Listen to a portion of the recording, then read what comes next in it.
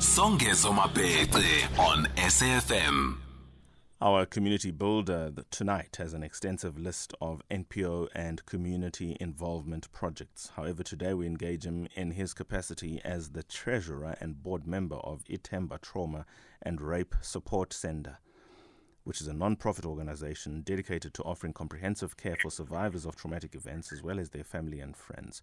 This care includes, among other things, counseling, treatment for physical trauma, prevention of pregnancy and sexually transmitted diseases, and the careful gathering of forensic evidence. Ithemba Trauma and Rape Support Center services the greater Ekurhuleni region. This is here around Kempton Park. Today we find out more about the work, and today's nominator is Sabelo Chalufu. Sabelo, good evening. Thank you so much for joining us. Tell us more about why you think the person that you have nominated, and please divulge the name, is such a person who deserves to be lauded in this time on this platform. Good evening, Songezo, and good evening to the listeners. Thank you for having me very briefly to introduce the community builder. Yes.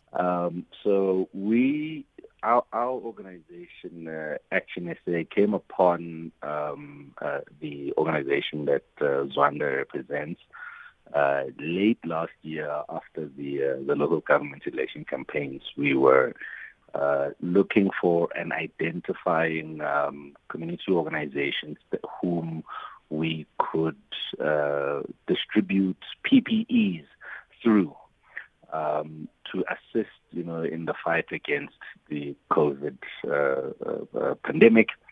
And so we didn't want to do it ourselves because, whenever political parties get involved in these kinds of things, and they're the ones going out and handing out these sorts of equipment and that kind of stuff, it tends to then somehow, for whatever reason, the way the architecture is set up, it tends to get out of hand in some or other way. You find discrepancies creeping into the processes. And so we wanted to get in touch with organizations who could get through to people who really need it the most, much more efficiently. And that's how we came upon one of these organizations, which is Ithemba. And it touched us and it moved those of us who were involved in some of the decisions around who would get these kinds of things, the PPEs. And it was, mind you, it wasn't like PPEs worth like 5,000 Rand. It was several 100,000 Rand of PPE. Real money. Each organization. Real money, truckloads worth of PPE in terms of masks, in terms of sanitizers, all manner of PPE that would be required in the fight against the pandemic. And so we came upon them, we approached them, and they were willing and very excited to be involved. And so we went then. It was in late November, mid-late November, where we went over in Benoni, and we gave it over to the organization for them to then deal with the distribution. Let's hear them, Sabelo. Let's hear them. I'm licking my lips at the opportunity to engage then the social activist who is also a chartered accountant and also a non-executive director of the organization and doing tax abuse, OUTA, Mr. Zwannda Mukwevho. Zwannda, did I get your name and surname right? Good evening. Welcome to SAFM. Good evening, and I got my name correct. Oh, I'm so pleased. To all your listeners. I'm so pleased. Thank you for the work that you do. Perhaps you just want to carry on from where Sabelo left off. I mean, he really found you in these heavy times of COVID. Tell us more about how that relationship started and the work that you were doing in engaging this COVID question when for too long, for too many of us, we were affected by the ineptitude and plain and downright corruption from those who have been entrusted with public resources. Just continue from where Sabelo left off on the story around COVID and COVID funds. All right. No, thank you,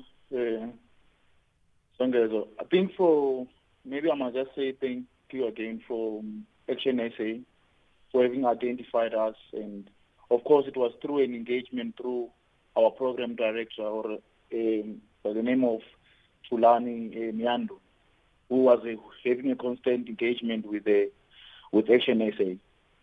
But having said that, Action SA did provide us with a protective equipment worth about 4.7 million.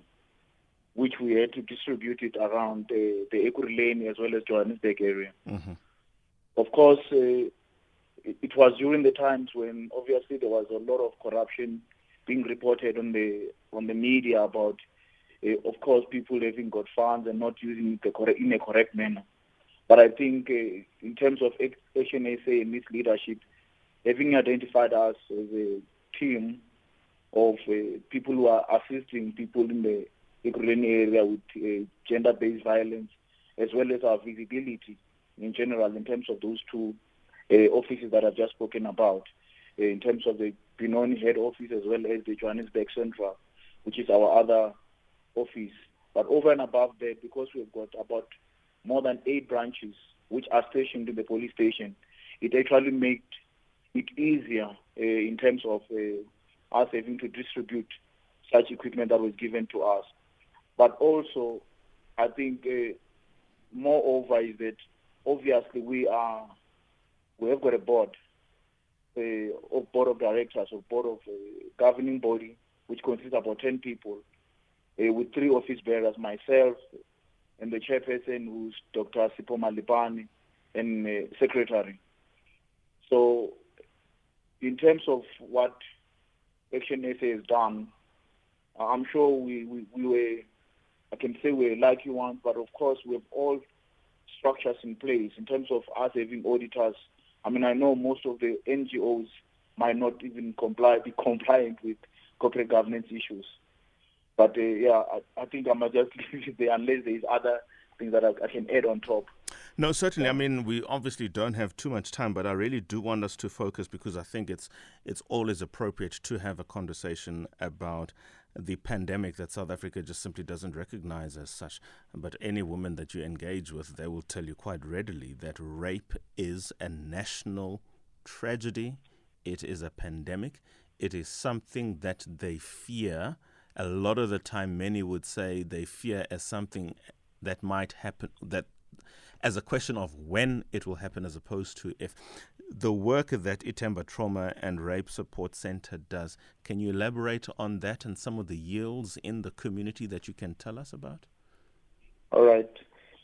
So we deal mainly with victim empowerment service as well as the forensic service. But over and above that, we do what's called gender-based violence and social crime awareness campaign, child abuse of any form, human trafficking, amongst others. Of course, the issue around gender-based violence is a very sensitive issue. Absolutely. And where we are stationed around police stations, as well as the other offices that I just mentioned. But the issue that we mainly have as an institution is that obviously funding is always a key problem. Even the office that we are using, sometimes you find that the victims, when they are coming to report their issues, requiring support through the social workers, we don't actually have enough office space for them to be catered for.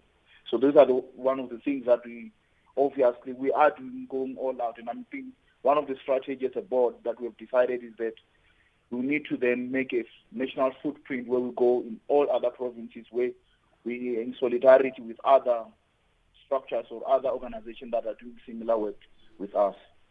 And of course, as I've just alluded earlier on, resource has always been a challenge, because our main funder, as we sit here, is DSD, which gives us about 70% of the funding.